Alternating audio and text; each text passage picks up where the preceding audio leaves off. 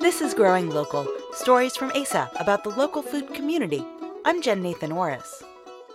ASAP's Farm Tour is coming up on June 23rd and 24th, and this month on Growing Local, we'll meet some of the farmers on the tour. This self-guided tour features more than 20 farms that produce vegetables, grains, meat, fiber, and much more. All of the farms are intriguing, and some are downright surprising. When you drive up to Dr. King's Farms, you see the beautiful blue hillsides and rolling farmland of Leicester, North Carolina. You also see animals that'll make you do a double take. Camels graze under a weathered barn, and bison roam the wide open pastures. Watusi cattle guard the hillsides with their massive horns that can measure 8 feet from tip to tip. Dr. Frank King is the owner of the farm. He's seen these gentle beasts live in harmony since he founded the farm in 1985. He wants to share his passion for these non-typical farm animals with guests on the farm tour. People can go through and experience the dynamics of the Watusi, the largest horned cows in the world. You can see the animals from the safety of a wagon during the tour. King says it's fun for families who want to get up close and personal with the animals.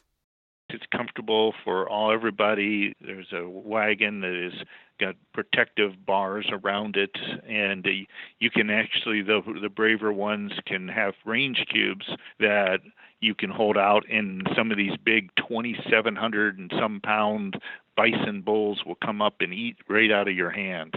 And once you've touched the nose of a bison, your life can change its course. He means that literally. He has degrees in chiropractic and naturopathy and is an advocate for the health benefits of bison meat and camel milk. We love to share this with people because anything that helps improve people's health, we're all about, and that's why we're doing this. If you'd like to taste for yourself, the farm's meat is on the menu at several local restaurants, including 12 Bones, Ambrosia, and Jargon, all sold under the name Carolina Bison. A wide variety of meat will be for sale during the farm tour in June, and King says he's looking forward to welcoming people to the farm.